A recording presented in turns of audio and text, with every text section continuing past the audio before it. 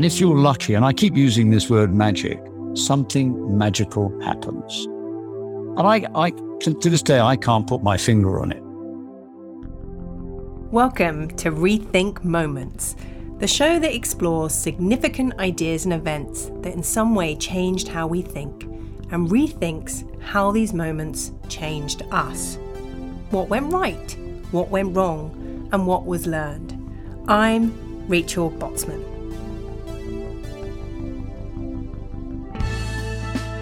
In this episode, we're journeying back to a late 1950s distinctly American laundrette. Here, amongst the whirring of machines, the aroma of detergent, and a few pairs of freshly washed jeans, we'll explore and think differently about a TV commercial that created a shortage of white boxer shorts, increased sales of Levi's 501s by more than 800%, and reinvented the way music can tell a story. Stay with us.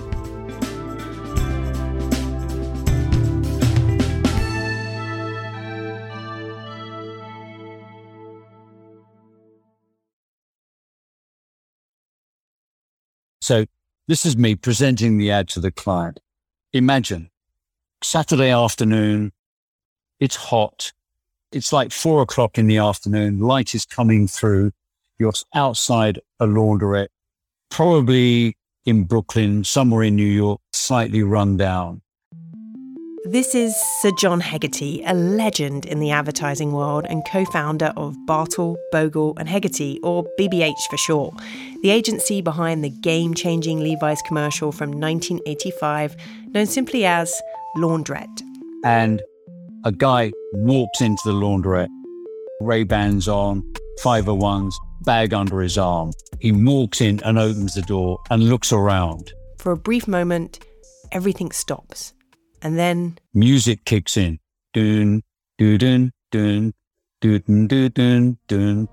Takes a bag of stones, empties them into the machine, takes his belt off, puts that on the top, takes his t-shirt off, lovely body, not massively overworked, but just very handsome, and then undoes his jeans, and you can see him pull the button fly off. Of course, the whole laundrette has now stopped. He puts them in the machine. He picks up a magazine that he had in his back pocket, turns around and sits down. And there's a great big fat man sitting next to him who has seen nothing. Everybody else has seen everything. And the fat man suddenly turns and looks at, who is this guy without any clothes on, but apart from a pair of boxer shorts sitting next to me? And it just says 501, now available, stonewashed. And that's the ad. In less than 60 seconds, Levi's had been grabbed by the belt loop and launched back into the heart of youth culture. Laundrette became the template for how to balance cinematic storytelling, great casting and memorable music with an effective marketing message. It got pulses racing, toes tapping and sold a lot of jeans. And, like many great ideas, the story begins in search of the truth. I really look at the truth and also how it's connected to integrity and what integrity really means. And I look at how with integrity, there's always at the heart of it some kind of alignment. So an alignment of a story, an alignment of interest, an alignment of motives. When you talk about the truth in that advert, because it feels like the foundation of what was really right about it, what do you mean by that? Well, the truth is that they originally made a product that you had to work very, very hard to get right for yourself. You know, people sat in baths, they did all kinds of things, they scrubbed them, they did that, and they became precious garments. And you were trying to capture that truth, that the garment wasn't perfect when you bought it. You know, most people want to say this is perfect. You know, it's absolutely as you want it. You know, you. I'm sure you buy a fabulous suit or a dress, or it's that moment, the first time you put it on, perfect. You know, and then it will gradually decline. Whereas a pair of jeans got better because although they were a sort of mass-produced product, they had that unique quality of being a part of you, and they adopted your attitudes, the way you worked. I mean, if you kept something in your back pocket all the time, and gradually a mark would appear in the back pocket because that's what you did. So They were a thumbprint of you. And that's what makes them rather wonderful. And you're capturing that personalization in some shape or form. And so what we did is I said, you've got to go back to a time when Levi's were commanding the zeitgeist, when they were culturally important. And that time was the 50s and 60s when jeans really emerged, youth culture exploded, and you've got to capture your part in that. Levi's was the original jean. Jeans had kind of declined slightly in sales. We talked about that fashion moment as the post-punk phenomena, where punk came along in the mid to late 70s and it blew fashion apart. All of a sudden, there was no fashion look. It was whatever you wanted it to be. You could rip your clothing pins in things and everything like that. So it was very, very difficult for big brands to find a way of talking to a mass audience, which is what they're trying to do. They don't want it to fragment, and give them something that is very distinctive that they can adapt themselves. And then came two words that changed John's career: button fly. When they did the research on it, all the research said, kids don't like it. They don't like button flies. It's a problem. Why have a button fly when you can have a zip? However, that was the jean. They had to launch it. So they had to ignore all that research and say the advertising has tried to create a piece of magic, a moment that says why this is great. And sometimes that magic of making creative work is when you spot something powerful in the idea that was never intended. And I'll be absolutely honest with you, I hadn't quite spotted it. It was only when we'd shot it, I kind of realized, of course, it's a catwalk. And it's a catwalk that anybody could partake of, because you don't have to be a special model to walk into a laundrette. But you've got people either side looking at you as you walk in, people looking over the machine. So it's just like a catwalk. And I hadn't thought, shit, it's a catwalk, of course. But when you're filming, you film all these bits, you do them all individually, you shoot, and then it comes in, takes the car, and then you stitch it together. And if you're lucky, and I keep using this word magic, something magical happens. And I to this day, I can't put my finger on it, except I would say if you are telling the truth in some shape or form, you have, therefore, a power in your communication. Now, the secret is to demonstrate that or to articulate that in a way which captures people's imagination, that truth. But fundamentally, if you don't have a truth, you don't have power. And that's what you're looking for in your communication, power. I've got distinct memories because I remember my grandma dancing around when that ad came on. Of course, that wasn't a time where you could YouTube it, so you had to wait for the advert to come on. She sometimes even took her clothes off, I have to confess. She did. Good for her. So, but anyway, when I went back, I'd totally forgotten the woman eating the sandwich. I remembered the man. Of course, I remembered him taking his clothes off. And it's a lovely little moment in filming that you're trying to, little memorable moments that you go, oh, I remember that. And the woman eating the sandwich, because of course that she would, she just said, that's my lunch, I'm having sandwich. What's this bloke doing? And the girls nudging each other, saying, we look rather tasty. And it's kind of what you're doing. And the lovely thing about a laundrette, and you're trying to capture that, it's a very egalitarian space. I mean, anybody can be in there. You don't need a special ticket, or you don't need to dress in a certain way, or whatever it is. It is a public space. So what you're trying to do is to kind of represent the world in a sense. And you've got, the two kids pop up, one then the other, then the mum comes. And you can, and you've got that sense of, she's looking at him thinking, oh, if only my younger days, I'd had someone like that. And now I've got these two kids. And so there are little stories within stories. And I think that's what I believe significant ideas have. And they have that in literature. They have that in stories within stories. And it is amazing in literally, it's 60 seconds actually with a little sort of bit at the end, how much you can tell in a 60-second frame. It's quite incredible. More after this short break. When you have a big hit, an advert, a song, a book, whatever it may be, sometimes this fear can set in that everything else will be in its shadow. Yeah. Did Laundrette's fame overshadow subsequent projects I think there's always a kind of worry that you've created this thing and you'll never match it again. And I think creative people have got to be fearless. And what you've got to do is not try and repeat what you've done, but go on and do something different. And that's the kind of big challenge, especially in our industry where you have to come in each day and have a new idea. That idea can't be like yesterday's idea. But if you are, you'll just repeat it and it won't be as good. And you can see campaigns where they've done that. But what you try and do, again, if you want something really distinctive, you've got to start from a truth. If the truth has a profundity to it, there's a good chance you'll go on and you'll create something else. That will be as equally good, maybe better, may not be. But it will have value. And that's all you're doing. And, in the end, you have to say there are special moments with a piece of communication that perhaps you will never surpass, but you'll surpass it in other ways with other pieces of work. And there were many more pieces of work to follow.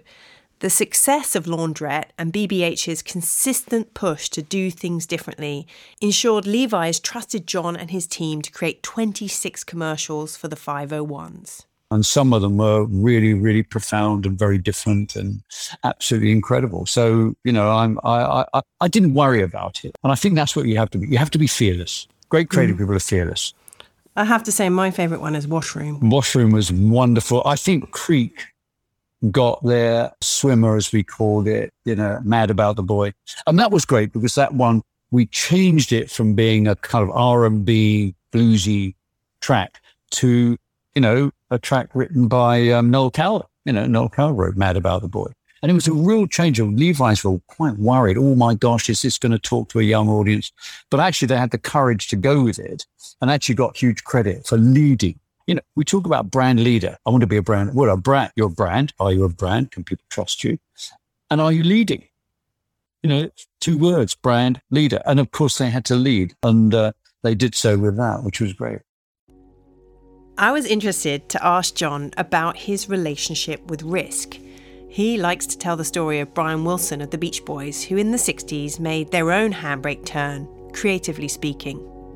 I can't go on writing, songs about bushy blonde hairdos and, beaches and sunshine. And so he wrote Pet Sounds and everybody thought it was terrible at the time. It didn't do very well in America when he was released. It did wonderfully here in the UK, but actually became a seminal album. You get bored with stuff. I get bored with it.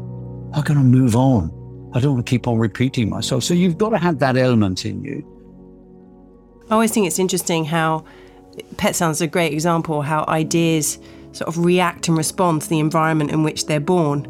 So it's like, a startup or a venture, sometimes they're just born in the wrong age and it can take time. But that totally. It didn't happen with Laundrette. It hit it right from the word go. Well, it anticipated something. And again, you can't determine that. You can't go, I know exactly this is what is going to be. And all those people who try and predict the future, bullshit, if you could, we'd all be sitting on a Caribbean island, owning it. No, it's just nonsense. What you can try and do is do something which is truly daring, truly different. And as I say, base it on some fundamental truth and frighten yourself when you're doing it. Why should I do this?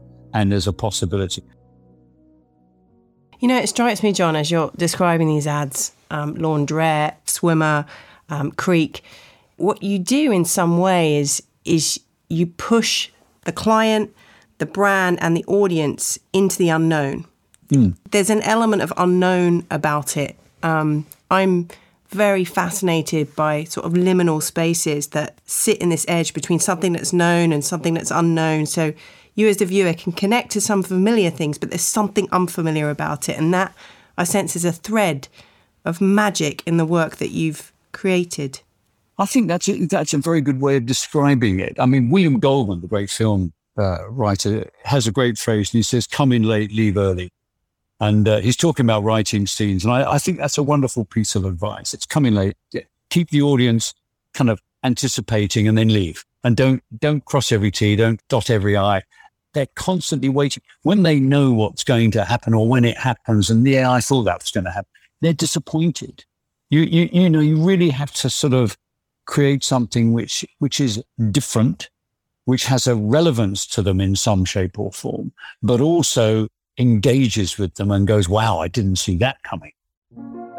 This reminds me of a powerful idea. Some people call it the law of familiarity, or it's also known as the California roll principle, something Nir Eyal explores in his book, Hooked. He writes, people don't want something entirely new. They want the familiar done differently. We were talking, there's a good, fabulous photographer, a great friend of mine, Max Forsyth, and we were talking about photography. And, we were talking about lighting and composition, all that sort of shit, we talk about as art directors and photographers. And Max just said, I don't know, it's just something I haven't seen before. And you kind of go, yeah, that's a great photograph. All the other conversations about lighting and composition are kind of a nonsense. I haven't seen that before. That makes a great photograph. And that's what you're trying to do in some way or another. Tell a story in a different way. Yeah, they call it this idea of being strangely familiar, that it's strange and familiar at the same time, which I really love that at the same time. Yeah, I hadn't heard that before. I must say, I do like that. Yeah, strangely familiar. I could have spent hours talking to John about everything that was great about Laundrette, but I really wanted to push him to consider what he might have got wrong. After 36 years, is there anything at all he would change? In the end, I think we had to sort of put a pack shot at the end of it and saying now available Stonewall. I think we could have simplified that down. But by and large, it is as a piece of communication. If you said to me, make it again, I wouldn't know what to change. And somebody once talked about the importance of being earnest as Oscar Wilde's play. And they said every line in that play is crucial because it's a line leading either to a joke or from a joke. There is not one line that you can take out without the whole thing sort of collapsing. And I think that's a sense of a masterpiece. And I think for me, Laundrette is something that there's not really a shot you can change. It just sits there as seminal. That's it. I couldn't change a thing. Everything came together and you're looking for that. Everything at that moment all fitted, that worked. There are a combination of things that make it work. It was bigger than just, an average Laundrette. The music work, the styling work, it was just, yeah, that's where magic happens. Well, I tried. Here's John telling me what the experience of making Laundrette taught him about the creative process. How precarious filmmaking is. Precarious. It's a medium which is unbelievably difficult to get right. Nobody sets out to make a bad movie, but why are there so many bad movies? It's just why does one movie become special versus another? And I think it taught me respect film and respect storytelling in film. And when you get it right, it's hugely, hugely powerful. And what about yourself? What did you learn about yourself from making that ad? Just trust your own judgment. Because when we presented that, there was no indication that we should have gone back to kind of like 1958 or wherever you want to believe that period was. It was a kind of judgment that I made. And I had this image in my mind of kind of when Levi's was a great brand, when it was leading part of the zeitgeist and it was part of this rebellion. And I had that image in my mind. Nobody put it there. And I said, trust yourself, trust what you believe in, and just make sure it's distinctive and interesting. I'm wondering how it not impacted your career, but changed your belief in yourself as a creative. Obviously, it was a significant moment in kind of BBH's history, and it accelerated us forward and created a sort of, but as you quite rightly say, it changed not only the fortunes of Levi's, but boxer shorts. It encouraged us in our belief that we could create ads that are about visual narrative and that touch the emotions as well as rational. So what you're trying to do with a piece of communication is you're trying to create something that's both rational and emotional. Head and heart. You're trying to hit the head and the heart. And it gave us the confidence to go on doing that.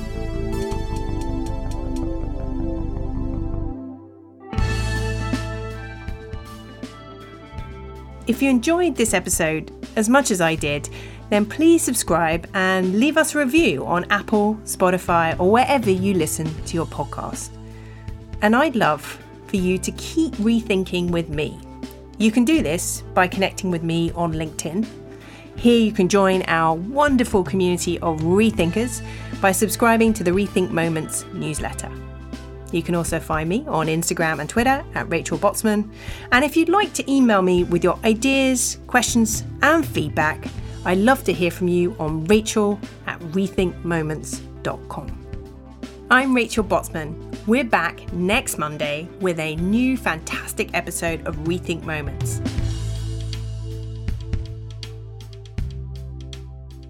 The show is developed and written by me, Rachel Botsman, with Will Hain and Alex Sansom.